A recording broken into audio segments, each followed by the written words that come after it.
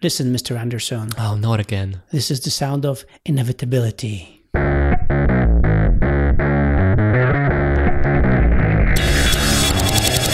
Hello, I'm Radek. I'm Michael, And this is the podcast. a sounding board for interesting ideas and insights. We discuss books we read and want to share with you. As well as technology and productivity, which is what we do by day working on our app, Nozbe. Or whatever else comes to mind. Alright, great. Seems like the last 3 episodes were about 2 books. Yep. We discussed Smarter, Faster, Better and How to Fly a Horse. That's right. And today I wanted to share with you some ideas, some things I've been thinking about related to books, note-taking in particular.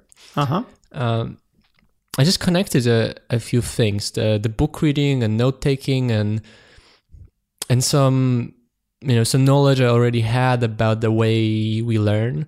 And I think I now have a better pitch, a better way to persuade someone like you to take good notes while reading books.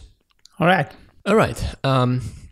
So there's 2 parts, I guess. The first thing I would say, and it relates back to what we've been talking about reading lots of books, is this notion that there's virtually no speed limit to how fast we can learn. Oh, yes.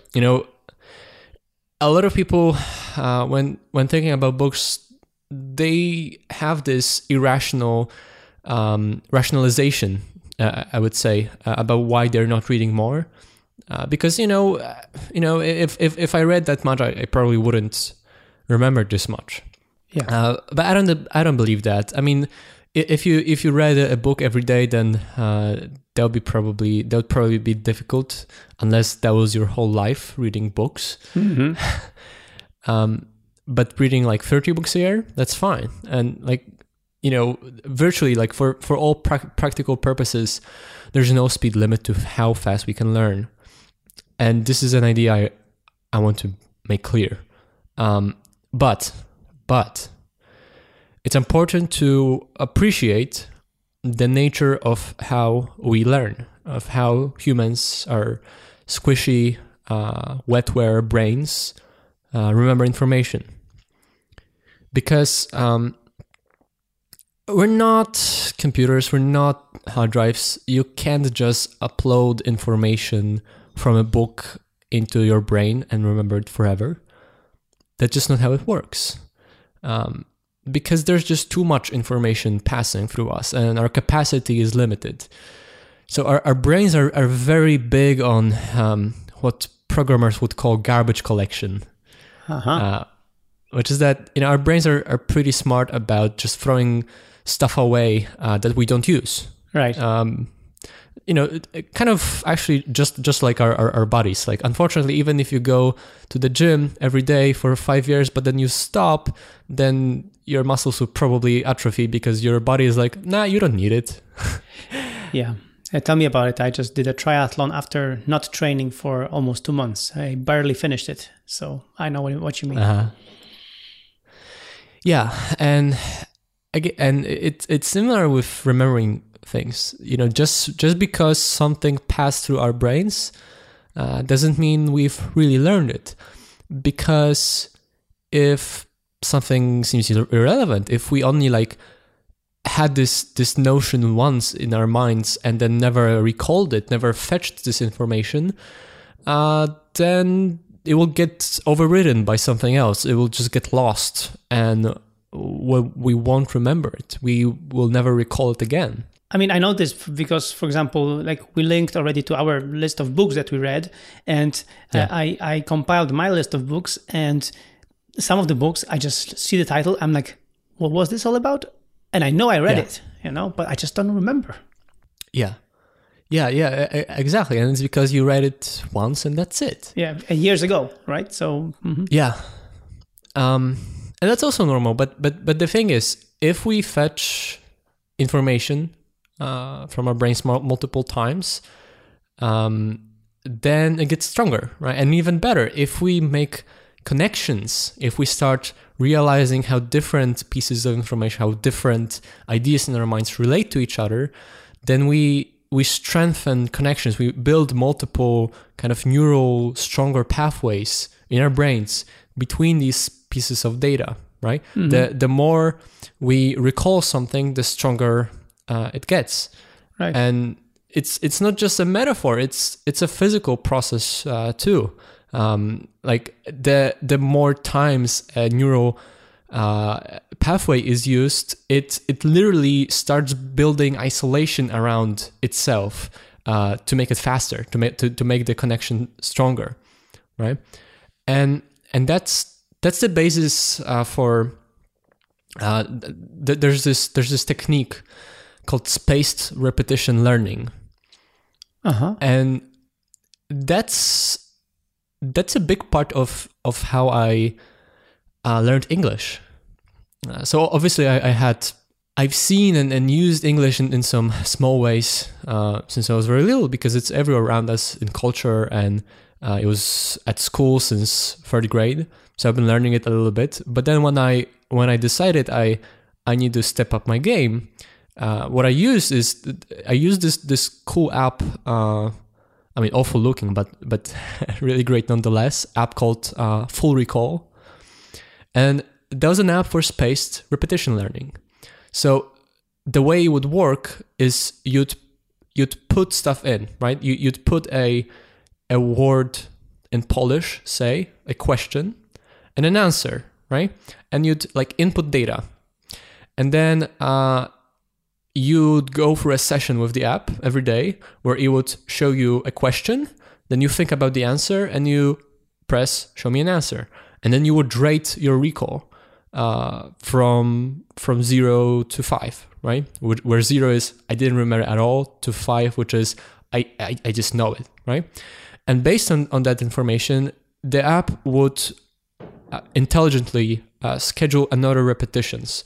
So that when you first like input this information, when you first try to input this information to your brain, you have to repeat it, the same day, and then the next day, and then probably 3 days from now is fine. But then if you stopped, perhaps you wouldn't remember it. Maybe you would, but maybe you wouldn't. But then so it will schedule another repetition in 2 weeks, and then in 3 months, right? And like the point is, you repeat in a spaced pattern where you strengthen the connection. And at first, when it's very weak, you have to do it often. And then when it's strong, then you only need it rarely until you don't need it at all. It's like, for example, Pimsleur method, I think is very similar, because I was studying, with an audiobook actually, Pimsleur Japanese, because when I was going to Japan and I was learning Japanese, and it was like that. I mean, the first lesson would be, some new stuff. And then in second lesson, like half of this was just repetition of the first lesson. And there were like small variants of what was in the first lesson, adding some more stuff, adding some more things. And in third lessons, there were some other repetitions. So it was like, there was lots of repetition going on with each lesson. And this helped me pretty quickly, be able to speak a little bit Japanese, now, and then when I went to Japan, I could, ask basic questions, get around, order things in the restaurant and these things. Yeah. And for me, this technique, this spaced repetition learning with this app was really big. Before that, I knew some basic English. I had it in school for many years. And that was, I think, in ninth grade that I did that. And I decided, okay, I need to step up my game. And then within 6 months, within half a year, I put like 2,000 words and phrases into this system, and I mastered them. Okay? It was a system, and that was big because this gave me this basic threshold where before I couldn't easily, for example, read a Wikipedia article because it doesn't use simple English generally, right? Even if I would know basic English, I couldn't handle it But when I knew, 2,000 words and phrases, on top of the super basic ones I already knew, then I could read them. And then all the rest was organic, just through time, through reading and writing and whatnot. I got to the point where I am now. But this spaced repetition learning was big. All right. But anyway, the way this connects to book reading, when you merely read a book, and especially if you read a lot, so you are exposed to a lot of information from books, it's easy to lose out a lot on comprehension, because you might remember the core concept. If there is one, like a lot of books, we discussed this. A good book generally has this one core concept that just sticks in your mind, and that's good, okay? And you might even, the book might still be a very good thing even if you don't remember it. Also, we discussed this, because you might get convinced about a thing or two. You might, shape your thinking in a way. But still, you might totally forget half of the insights. You might miss out on a lot of nuance that would be important. And because you haven't really remembered it well enough, you wouldn't notice the connections between those like limited insights from the next books, and not just the next book where you would still remember it, but 10 books down the line, perhaps you wouldn't notice the connection because it was you forgot it, right? It might have changed you, and that's a good thing. And you might remember the core concept, but you might have forget the small things, which were still very valuable. And since you had like no reason to review what you've learned, and most books aren't so amazing, you'll just, daydream thinking about them. There are books like that, but most of them aren't, even if they're really good. Much of the information is lost, and not just noise, but really good stuff. But think about the process when you take good notes, okay? You first listen to the book, right? That's the first, the 0th repetition, right? And then like after each session of, for example, listening of an audiobook or reading a paper book, you just jot down a very quick note, right? Just to a keyword or two to remember it, right? So that's first repetition. Just the act of writing it down from what you still remember very well is a repetition, and it strengthens this connection, this notion. And then as you're reading it, you probably see the notes from a day ago or a week ago as you're reading the book, and that helps. And when you finish, you kind of look through the notes and kind of synthesize them from these quickly jotted down keywords to something that will be intelligible in the future, right? That's another repetition. And then when you have that, when you have something that will be understandable to you after a while, after 2 weeks or a month from when you've read the book, you'll reread the notes. And then even though you still remember it and it won't be a surprise that, I totally forgot about it, you'll have this new fresh perspective on it, right? Because things happen in between. Maybe you've read another book in between, and then you'll be like, actually that's interesting, right? And again, you'll strengthen the connection. And from time to time, what I do, not very often, but from time to time, I get back to my older notes. Like this is part of the reason why I publish them on my site. It's not that it's very important for it to be public, but it's just in a place that's solid, right? And so, for example, lately when I finished reading Smarter, Faster, Better, I reread the notes of, again, Smarter, Faster, Better, of Originals, of How to Fly a Horse, of Your Brain at Work. And these 4 books were related in a way. Mm-hmm. Not very directly, but they had concepts that kind of overlapped each other. Yep. And because I reread those books after, many months from reading them, let's say from the newest one, and kind of compared them, I noticed new things, right? And all of these ideas kind of grew stronger. And the things which are not very relevant, I kind of skip over them.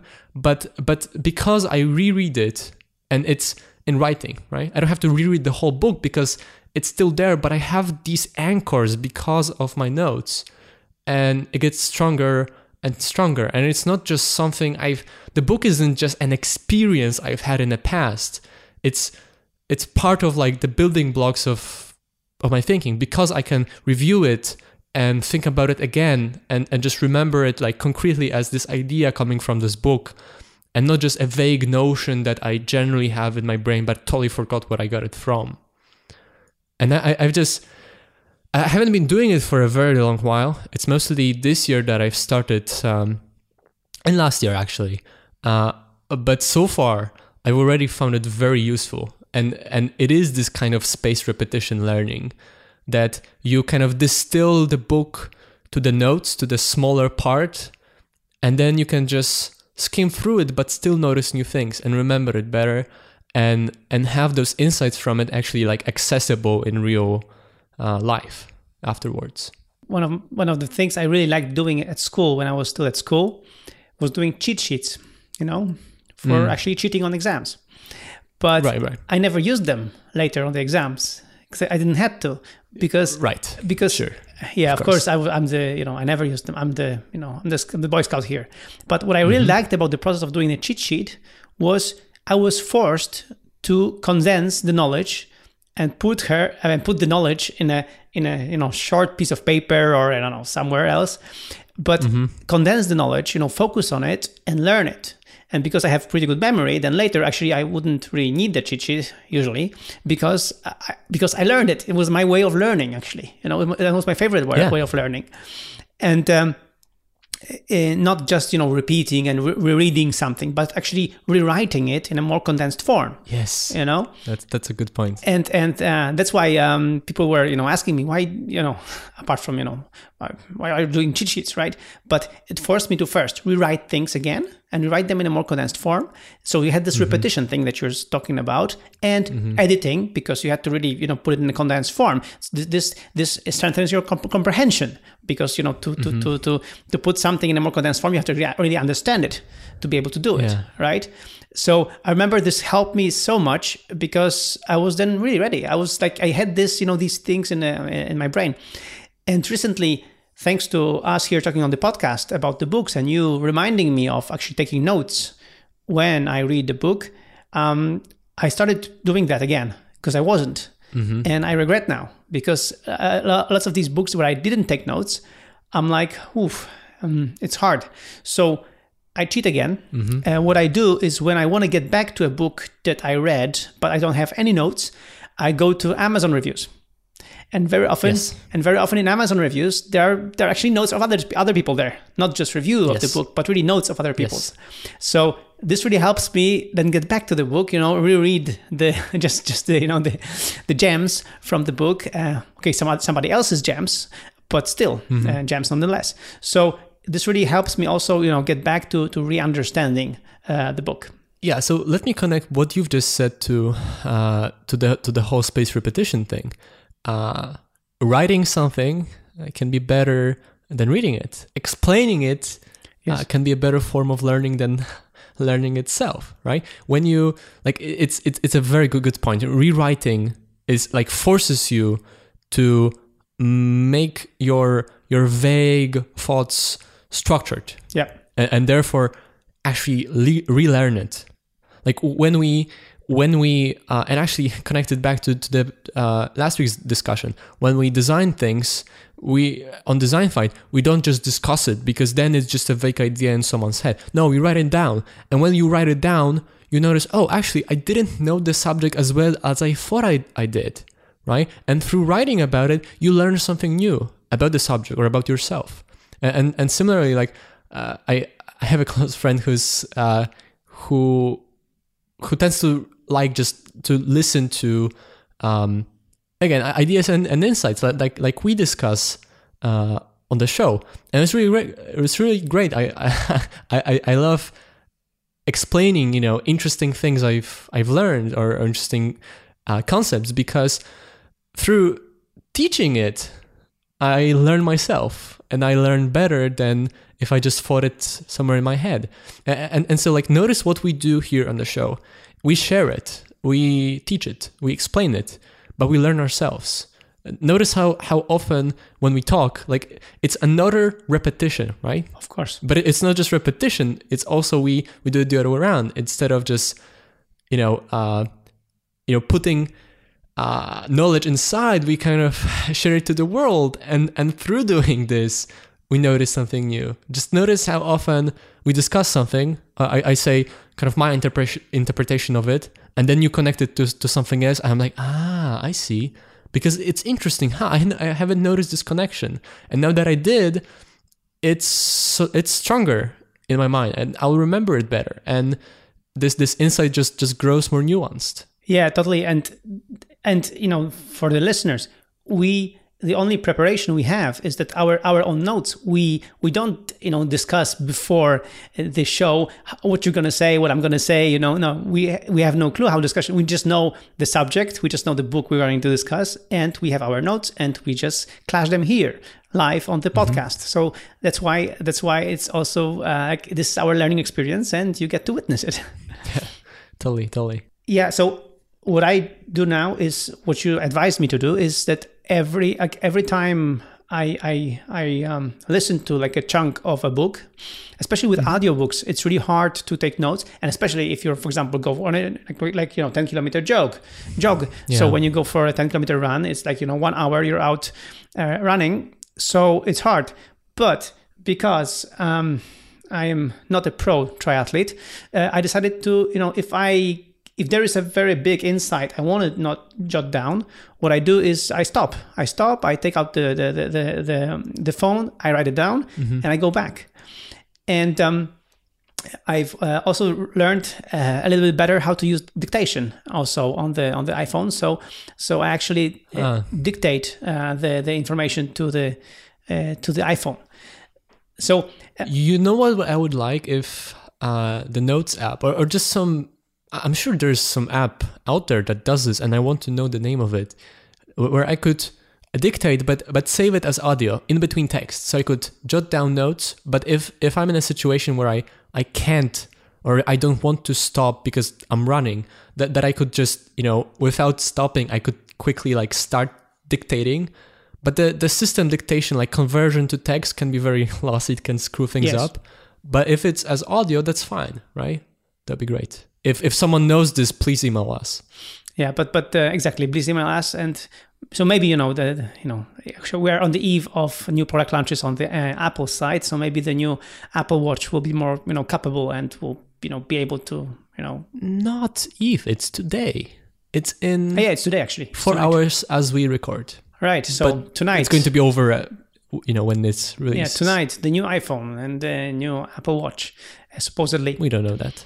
So we'll see, because I tried. I have this workflow on my Apple Watch where I can dictate to the watch and it saves in a file on Dropbox. But because how Apple Watch version .0 works, it's not really reliable, and as I said, it converts to text, and usually it does it in a very awkward way, especially that I'm not a native English speaker. But anyway, what I do is I take more notes than I used to. What I'm just saying is that I sometimes really stop to just write down something, just because I just don't want to lose it, right? Yeah. And then I continue, and I'm really happy about it, because then, as you said, then when I get back to the notes, I read them from scratch again. So I have the second repetition and then the third repetition. Yeah. So I got this. I haven't had it before, and I usually, because I use Evernote, I have them as in shortcuts in Evernote, so I very easily to access, like the most recent book that I'm reading. So this way I can really take notes, and this is really this has been really helpful for me to. And now I have these notes, and now I should what I should do is I should write a blog post about it also on my blog, to just again go through the repetition, go through my notes. Go through your notes and go through notes on Amazon and just write something about it. But there's never time for that. Yeah, I know it's hard, but I would love it if you'd actually publish your notes on your site, right? If because I know you have a list of the books you read somewhere on your site, but it's not linked to from nowhere on the. You have to know the URL, and it would be great. Very often when we talk about books. I would put a link to my notes in the show notes, and there should be a link to your notes too. Yeah. But it's not there.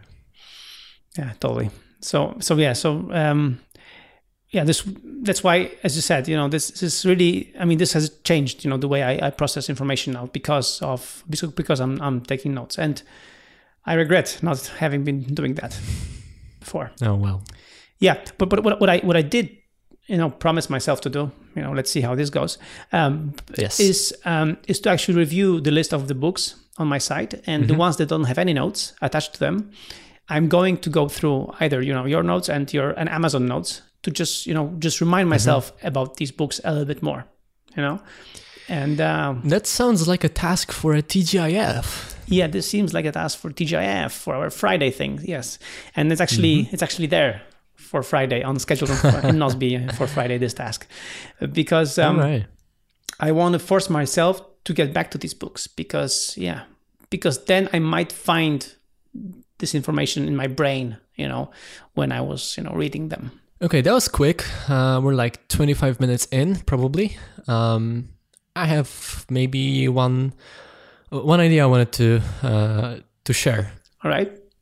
So first of all, I think I would like my pick for the week would be the book The Inevitable, and you can treat it as a homework. All right. For the listeners, we discussed this. We'll probably discuss the book somewhere in the future. I'm waiting for you to read it because there's some interesting ideas there. But I wanted to discuss one of them because it's also related to reading. So in short, The Inevitable is a book about the future. It's ideas about the ways the future will be shaped and the trends that make this change inevitable. So obviously this is a book about the future. This is speculation. There's plenty of books like that. There's another one I read this year which was called Industries of the Future, which is also interesting. But I like The Inevitable because it came from the assumption that like it wasn't about like industries or like things in particular that will change, but more like there's I think like 12 trends that will drive the future. And there was an examples of how they could play out, but with the disclaimer that the exact implementation of them might turn out to be very different. It was more like certain things in technology make certain trends almost inevitable. All right. Right? Like generating power from coal, electricity from coal makes centralization inevitable, right? It's not about the culture, it's just that's what the technology dictates, right? And there's other things, like there's a lot of things that cheap computation and networking everything is inevitable. So anyway, I'm getting distracted again. There was a chapter that talked a lot about books and information and books of the future. And it strangely, the author didn't even mention one word about audiobooks, which was interesting having listened to an audiobook version of his book. But there wasn't this exact vision that he would describe, but I really like an idea I developed from the book about an audiobook of the future. All right. So here's the thing. I really believe that more and more people will listen to audiobooks. It's not for everyone and not for everyone in all circumstances, and that's fine. But just having seen by myself and the fact that you mentioned it to me years ago and I've ignored you until I tried it and then I saw, wow, this is so great. I think a lot of people will find it a great way of consuming books. But sometimes audiobooks can be annoying because they're not searchable. They're not, you can't access what's there. The best you can do, you can't skim through an audiobook. The best you can do is play it at 2x or 3x. But that's still not the same. Oftentimes I'm riding a bike or whatever while listening to a book. And then I know there was this passage, this fragment, which I couldn't remember exactly, but it's important and I want to take note of that. Mm-hmm. And then it can be difficult to get back to it, right? In the Audible app, like, yeah, I guess I could pull up my phone and then tap the bookmark button, and then I could get to it more easily, but it's still, it can be annoying. And you know what would be great in the future? A hybrid kind of book. On Audible, when you buy an audiobook, you get an offer to, or just a link. I don't even know if it's cheaper, but you get a link to buy a matching Kindle book. Yeah. But you know what? I think it should be one and the same. If you buy an audiobook, you should have access to the text version. Exactly. And not just access to the text version, but what would be great if I could, in a way, see the transcript of the book as I was listening to it. Mm-hmm. So what I would have loved is just, okay, I got back from my bike ride and I want to get back to a part. So I'm at my computer or my, futuristic iPad 17-inch, whatever, Pro Plus. Yeah. And then I see the book in the text form, but not just, grouped by chapters, but grouped by sessions as I was listening to it. Right. Yeah. I could see, okay, so today between this hour and this hour, I listened to this, and I could see this fragment of text, not based on the chapter it was in, but based on the time as I was listening to it, and with timestamps along the way of like the time in which this passage was whispered to my ears, right? And that would be so great if I could access this information in a text form, right? As a hybrid. It's just the same information in two different ways. In different contexts. So sometimes I wish to listen to it, and sometimes it makes sense to access the text version. And just think about it. And if you could, interact with an app, for example, just through the clicker, that you would be able to, for example, dictate, like make a bookmark or dictate in the same time when you're listening, right? And what you just said, I would dictate right now. Yes. I'm listening to something. I'm just going to stop it, dictate it right now, and then continue. And then, the app knows exactly when it was my dictation. It can save both and try to transcribe it if it wants. So this way, I have a whole history of my listening with my thoughts inside, and with my bookmarks, and with the whole thing, the whole enchilada. So this way the book becomes more interactive, and the listening becomes more interactive, and as you said, you can recall things and get back to things. Yeah, exactly. And right now we see only a sliver of it. The technology is really already there. It's just not all connected to each other, right? If you read a book on your iPad on Kindle, you can bookmark things, you can add notes, but it should be hybrid, text and audio. You could listen to an audiobook and add a note in text, or maybe you can't type on your phone, you'd dictate, and it would still be added. It would be transcribed and available as the original audio as you dictated to the point in text and in audio in which you decided, wow, I have to comment this. Right? Yeah. And you could see other people's most commonly marked fragments of text. I don't think Kindle does that just yet, but you can see that on Medium, for example. On the blogging platform, like the most commonly highlighted passages. And books should really be hyperlinked. You know what I mean? It's a book as a medium is not going to die. There is something very persuasive about reading one long thing about a subject.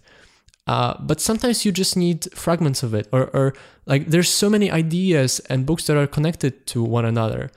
Why just have in a paper book a passage that quotes some book that somewhere on the back of the book you have the name of the book that's quoted, and no. It's a quotation, and you tap the quotation and you access the book that's quoted, right? It should all be connected to each other in a very smart way.